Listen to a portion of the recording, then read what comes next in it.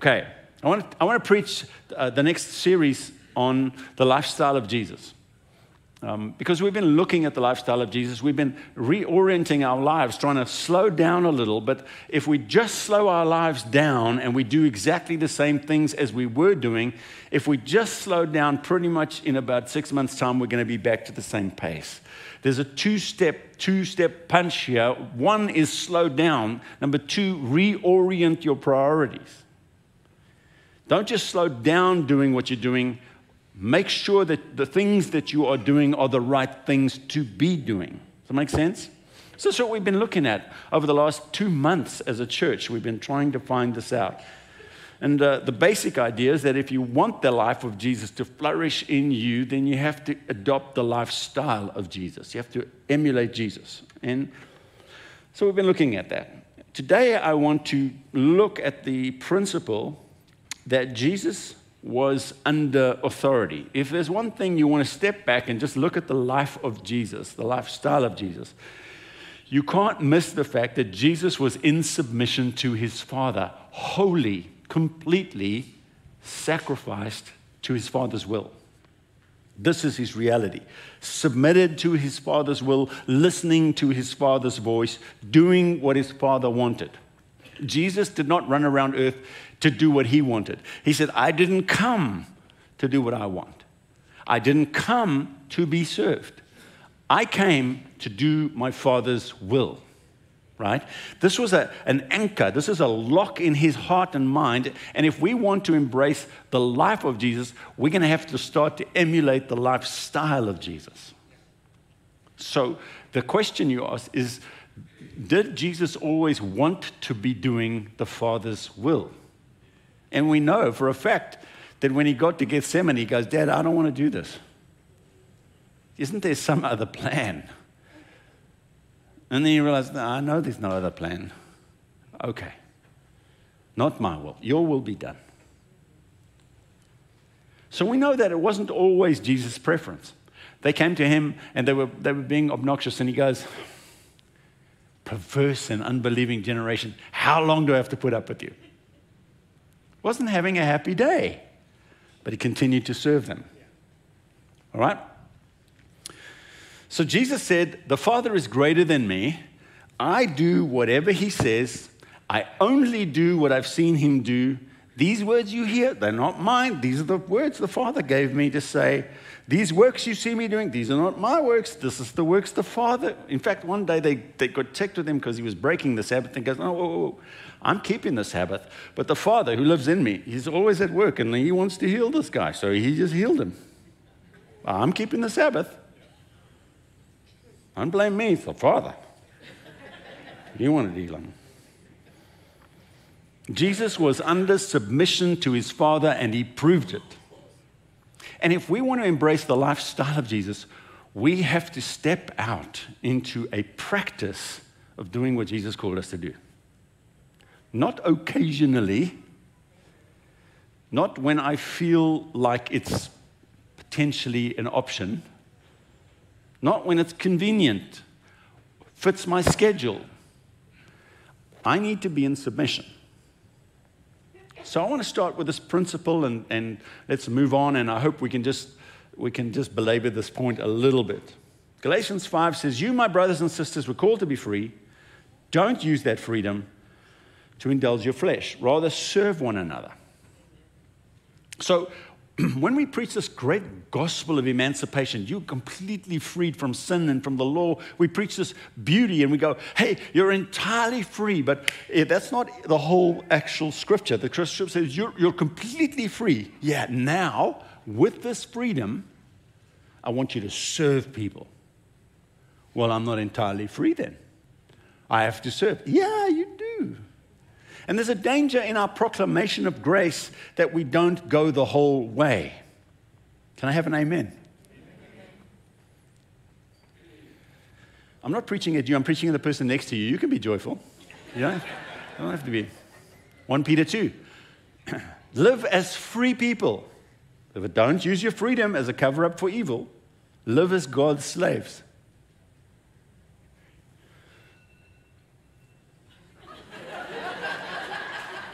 You're entirely free. Now take that freedom and use it to be God's slave. That's the gospel. So the principle is this. The first blessing is to hear the truth. The first blessing is to hear the word of God. After that time, the blessing comes when you put them into practice.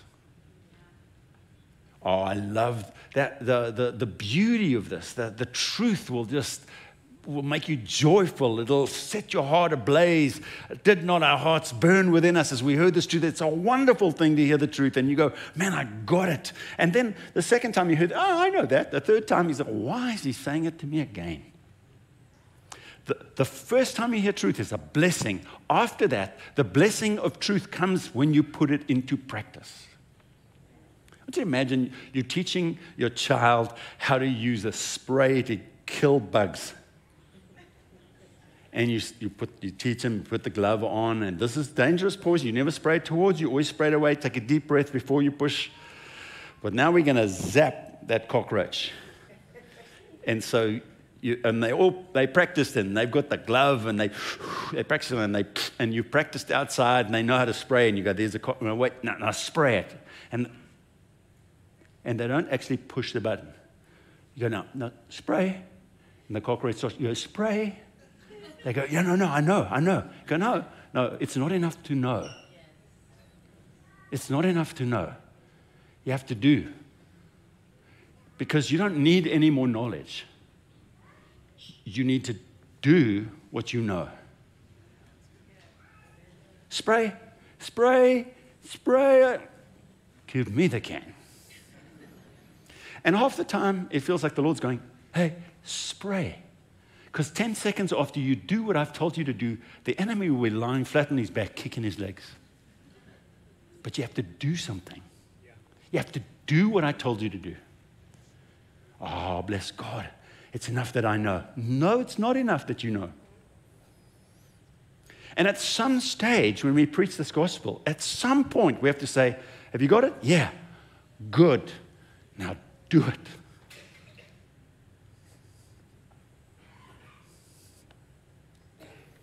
John 13. Now that I, your Lord and teacher, have washed your feet, you should also wash one another's feet. I have set you an example that you should do as I have done for you.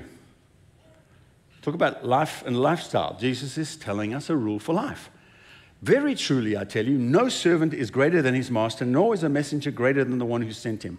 Now that you know these things, you will be blessed if you do them.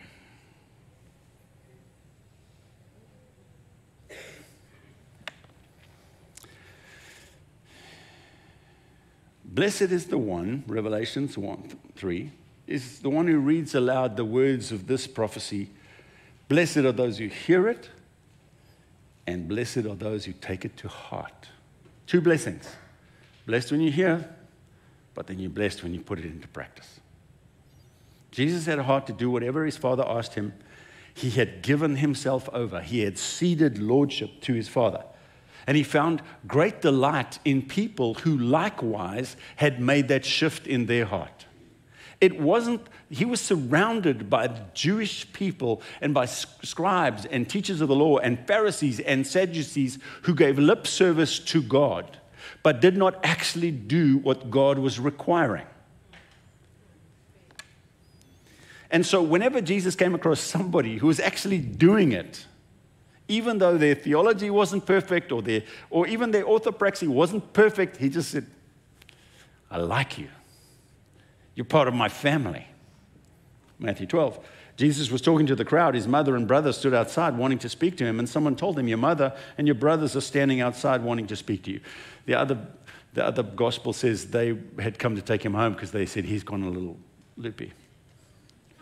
And Jesus replied, who is my mother and who are my brothers? And pointing to his disciples, he said, here are my mother and brothers, for whoever does the will of my Father in heaven is my brother and my mother. Jesus said, hang on now, guys. Let me tell you who my family is. people who are vested like me in doing what God requires. That's my family. Greg, I thought this was a grace church. Absolutely, it's a grace church. But I can't bring you to a place, put the can in your hand. See, Jesus went out and he died a beautiful death, and he completely conquered the enemy, and he purchased for you a massive inheritance. And that inheritance looms over you, waits for you to put your faith. And when you access that, you access it by faith and the congruent works of faith. So he's put the powerful doom spray in your hand. And he goes, now spray that sucker. I understand. No, don't understand. Do. As Tyler preached last week, Jesus said, why do you call me Lord, Lord, and you don't do what I say? He said, if you do what I say, you're like a man who builds his house on a foundation. If you don't do what I say, you're like a man who builds his house on sand. That's going to wash away. This means you can keep as much beautiful theology in your head as possible, but until you actually do what you believe, it has no foundation in your life. Hello? So I'm talking today about closing the gap between what we say we believe and what we actually do. Jesus appears to John in the book of Revelations, the last words in your Bible in red, if you have a red letter Bible. And what's interesting is Jesus doesn't say to the churches, hey, remember that you're the righteousness of God in Christ. Remember, my profound gift of salvation is easy and free and cheap to you. It is by grace through faith. It's not of yourselves. This is a gift that I give you. He doesn't remind them of any of the truths of the gospel. What he does say is, I have found your deeds are not complete in my sight. Repent and do the things you did at first. I hold this against you, in Revelation 2. You've forsaken your first love. Repent and do the things you did at first. To the other church, he says, you have among you people who hold to the teachings of Balaam. You think you can sell the gospel for money. You can sell gifting for finances. And you also have people among you, the Nicolaitans, who say that grace is a license for you to be sexually immoral and worship other idols. He goes, I don't like this. In the next church, he says, I have this against you. You tolerate Jezebel, who misleads my servants into sexual immorality and eating food.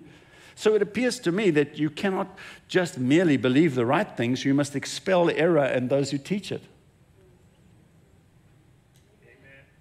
Amen? Amen?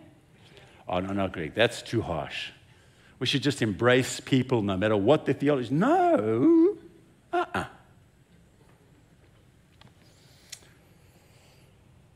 We're called to think differently. And we're called to repent and change the way we think. I thought this was a grace church. Absolutely, this is grace. Grace of God teaches us to say no to ungodliness and to live self-controlled, upright, and godly lives in this present age, the Bible says. That's what grace teaches you. The solid foundation of God, Timothy says, is fixed and you can't change it. It's Jesus Christ, what he accomplished on the cross and the teachings of righteousness. And when that foundation is laid, this is how you know the foundation has been well laid. It's sealed with this inscription: God knows those who he is, and anyone who turns to the Lord must turn away from evil. That's the foundation of grace. Must turn away from evil.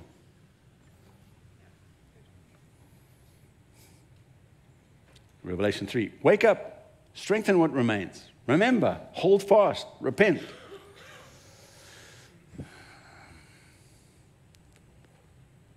So Jesus is speaking to his church and he's going, guys, push the button.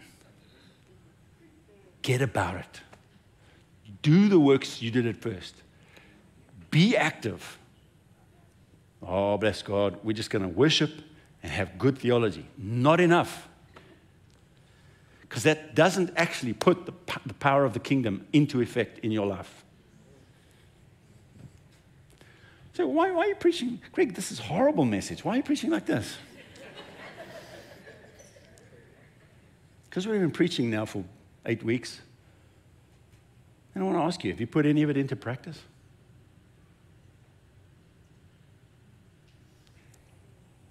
Daddy Daniels, who was leader of New Covenant Ministries, preached a message. And then he was traveling around the world, and he came back 2 weeks later because he ministered 2 other weeks, and he came back and he preached at his home church again, large church, mega church. And he preached exactly the same message. And about 10 minutes into his message, the elders in the front row were a little bit embarrassed because Dudley traveled so much. They were like, he's forgotten that he preached it here 2 weeks ago. And they sent him a message. They go, Dudley, yeah, you preached this 2 weeks ago. And he goes, I preached this message, and the whole church is laughing. Yeah, you did. He goes, I don't think I did. I go, no, you did. He says, none of you put anything into practice. I don't think I preached this.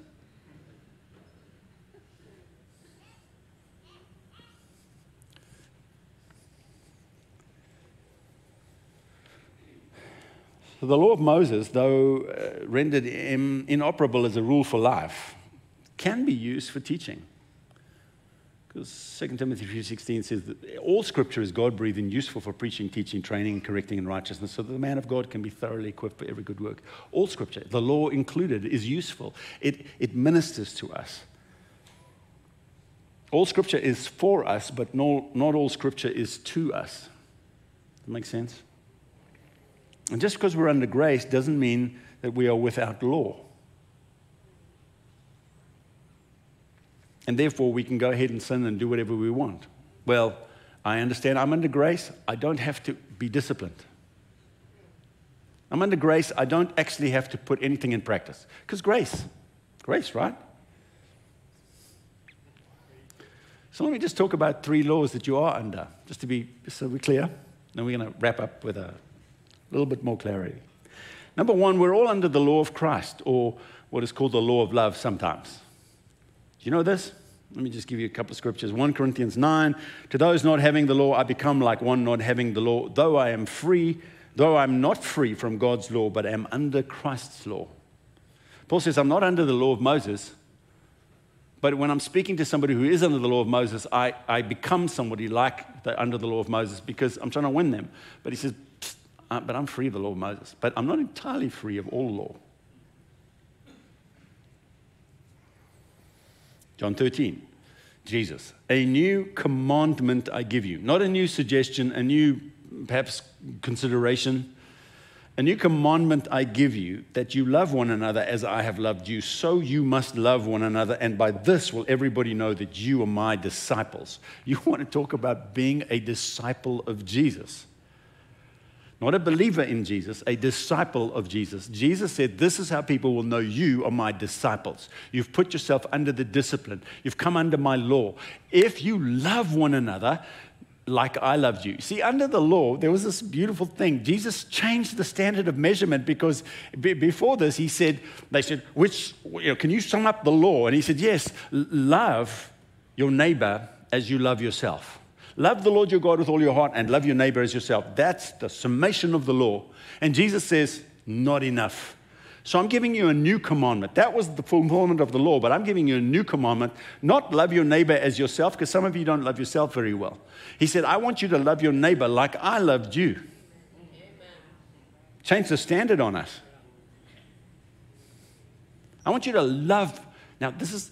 wow, bless God, I'm free. No, you're under the law of love. You owe me a debt of love, according to Romans 12.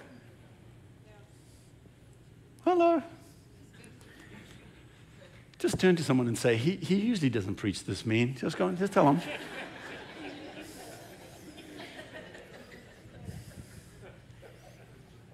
Are you still okay?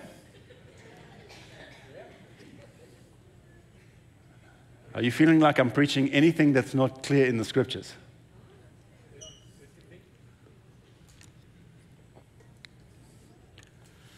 As believers who participate in divine grace, we are called to live under the law of Christ, this law of love. And Jesus reiterated this on a number of occasions in many different ways, highlighting it as a commandment. This is a law. This is not a suggestion. John 15, as the Father has loved me, so I have loved you. Now remain in my love. If you keep my commands, you will remain in my love, just as I've kept my Father's command and remained in his love. I've told you this so that my joy may be in you and that your joy may be complete. My command is this: love one another as I have loved you. 1 John 3, dear friends, if our hearts do not condemn us, we have confidence before God, and we receive from him anything we ask because we keep his commands and do what pleases him, and this is his command, to believe in the name of his Son, Jesus Christ, and to love one another as he commanded us. James 2. I'm just reading quickly because I just want you to get a feel. This is not isolated. This is everywhere. If you really keep the royal law found in Scripture, love your neighbor as yourself, you are doing right.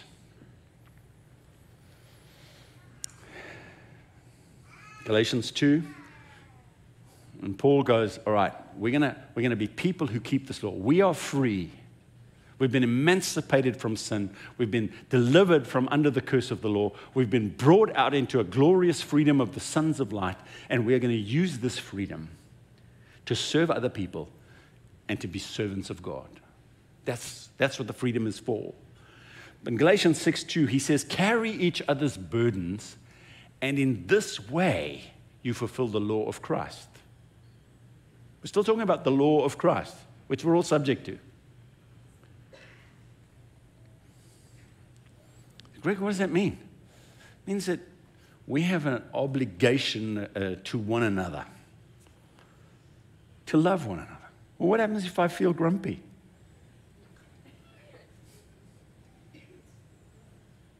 Love is patient and kind. It doesn't envy and it doesn't boast. It keeps no record of wrongs. Always protects, always believes, always hopes. Never fails. But I don't feel like it. But Jesus didn't feel like it most of the time. Well, I don't want to be loving. Well, then, be patient and kind. Forgetful when they do wrong things. Why? Because it's a commandment.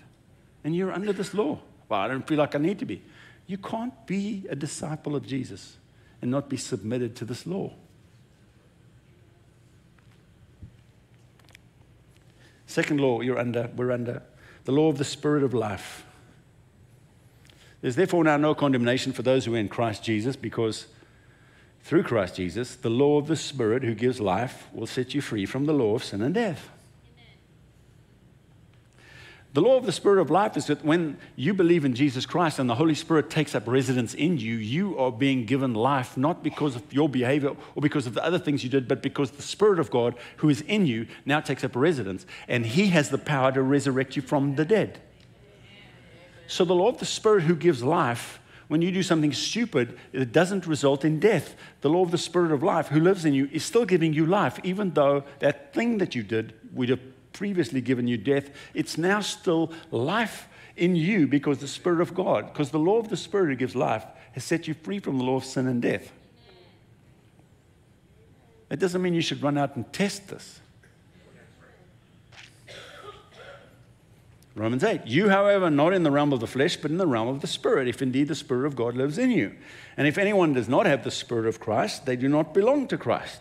But if Christ is in you, then though your body is subject to death because of sin, you're all getting old and, I blame it all. It's the bad breath and the pimples and the wrinkles. It's all Adam's fault.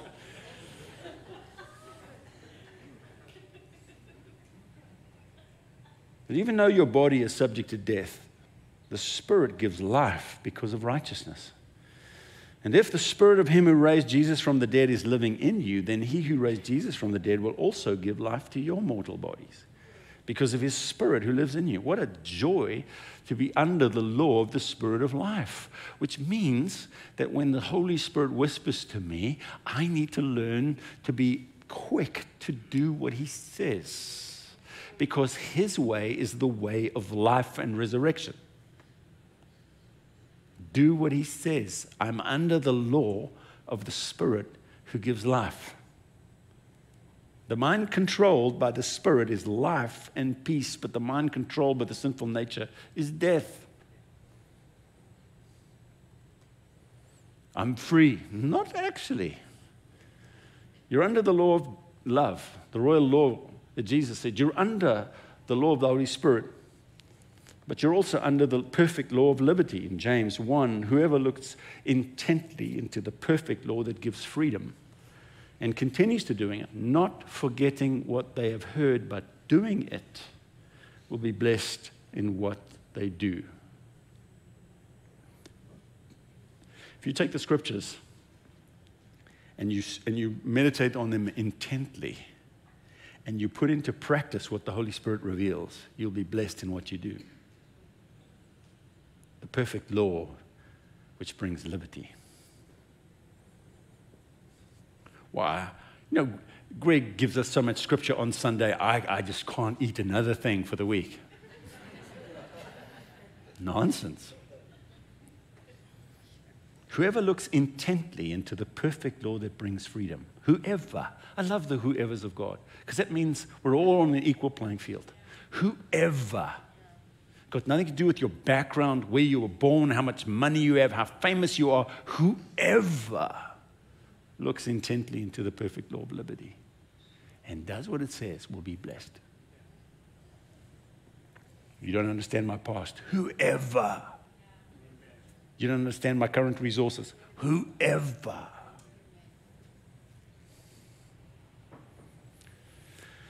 Let me close with 5 things. You say, Greg, that was great. I got the point. I must get off my rusty dusty and get involved. I must do something, right? I must engage. I must take something that I've learned in the last 8 weeks and I must engage with it. Yes. Got that? Let me give you 5 suggestions that I think are going to be helpful as reminders. So this is wisdom for the dark night of the soul. I think we're coming up on a little while where we're going to need the oil of intimacy. I really think that those people who have taken some time to connect with the Lord in this season and who've pressed into their walk and prioritized that walk and are hearing God's voice, that is going to be so beautiful and so precious. For the next 2 or 3 years, they're going to walk in the light of that reality. No matter how dark the night is. And for some people, I think it's going to be a dark night. So here's the truth. Number 1, prioritize the kingdom. Some people are worldly. You can feel it on them. They care about the world. They talk about the world. And I'm not saying we all live in the world. We all have to engage. But their heart, their passions, their focus is worldly. And there are some people who are godly. They focus on the kingdom. They ask about the Lord. They in prayer, they tune their hearts to the Lord. They go, Lord, help me. Prioritize the kingdom. Make it a value for you. Number 2, carve out time to seek Jesus.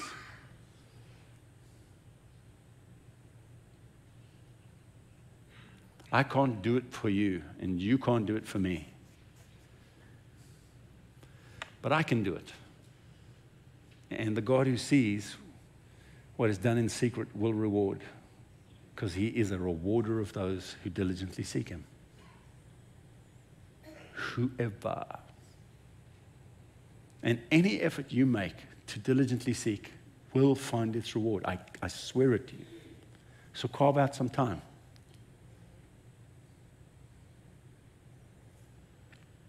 Number 3, build up your devotional life. I'm in a great home group. I'm in a great church. We have great worship. My devotional life is...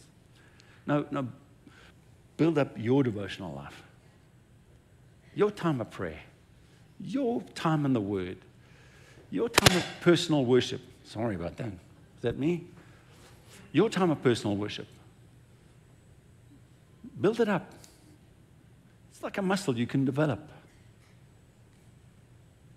Stir up your thanksgiving. Offer your gifts of praise. Go on financial adventures with the Lord. Ask him questions.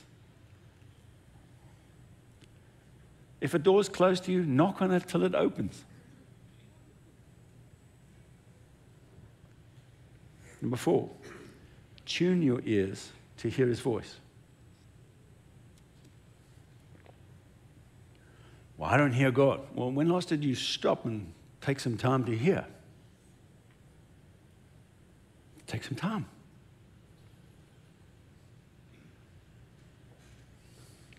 Well, I don't have a lot of time. Pretty sure you do. Pretty sure if somebody put a gun to your head and said, if you don't carve out half an hour a day, I'm going to shoot your kids, you'd find the time. It's a matter of motivation. Sorry, that was a bad illustration. So I heard it as I was saying it. Yeah, that's probably not what a pastor should say. Had a fake gun to your head. I was really pushing the limits here. Sorry, I didn't mean to go that bad. Number 5, love his people. Love God's people. I genuinely believe we're going to need to love one another. Because as we love one another, God's love is made perfect amongst us. That's what the scripture says. That when we commit to this, God starts to pour out something unique and special among us. And I'd very much like to be part of that. But none of us alone can get there. The only way we get there is that together we love one another. And into that bowl of unity, God pours blessing. And we all partake of something that we all help build. But we can't do it alone.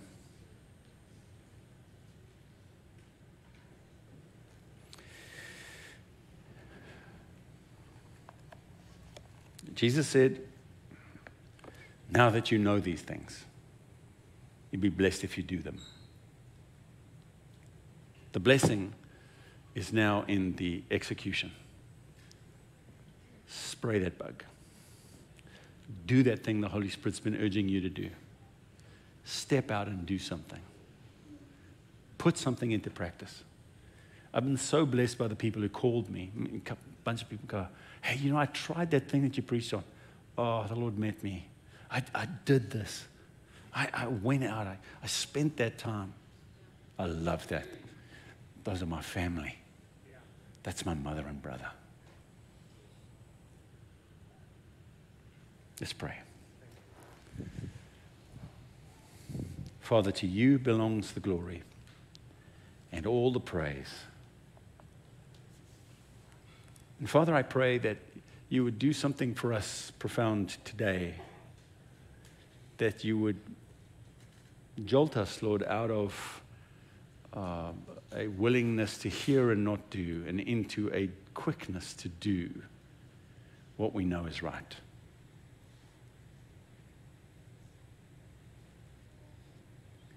You didn't call us, Lord, to admire a vista. You called us to be participants in a grand kingdom.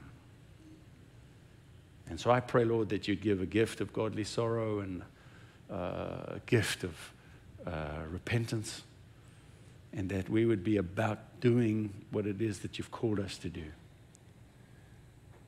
Lead us on, Lord, into this week. In Jesus' name we pray. Amen.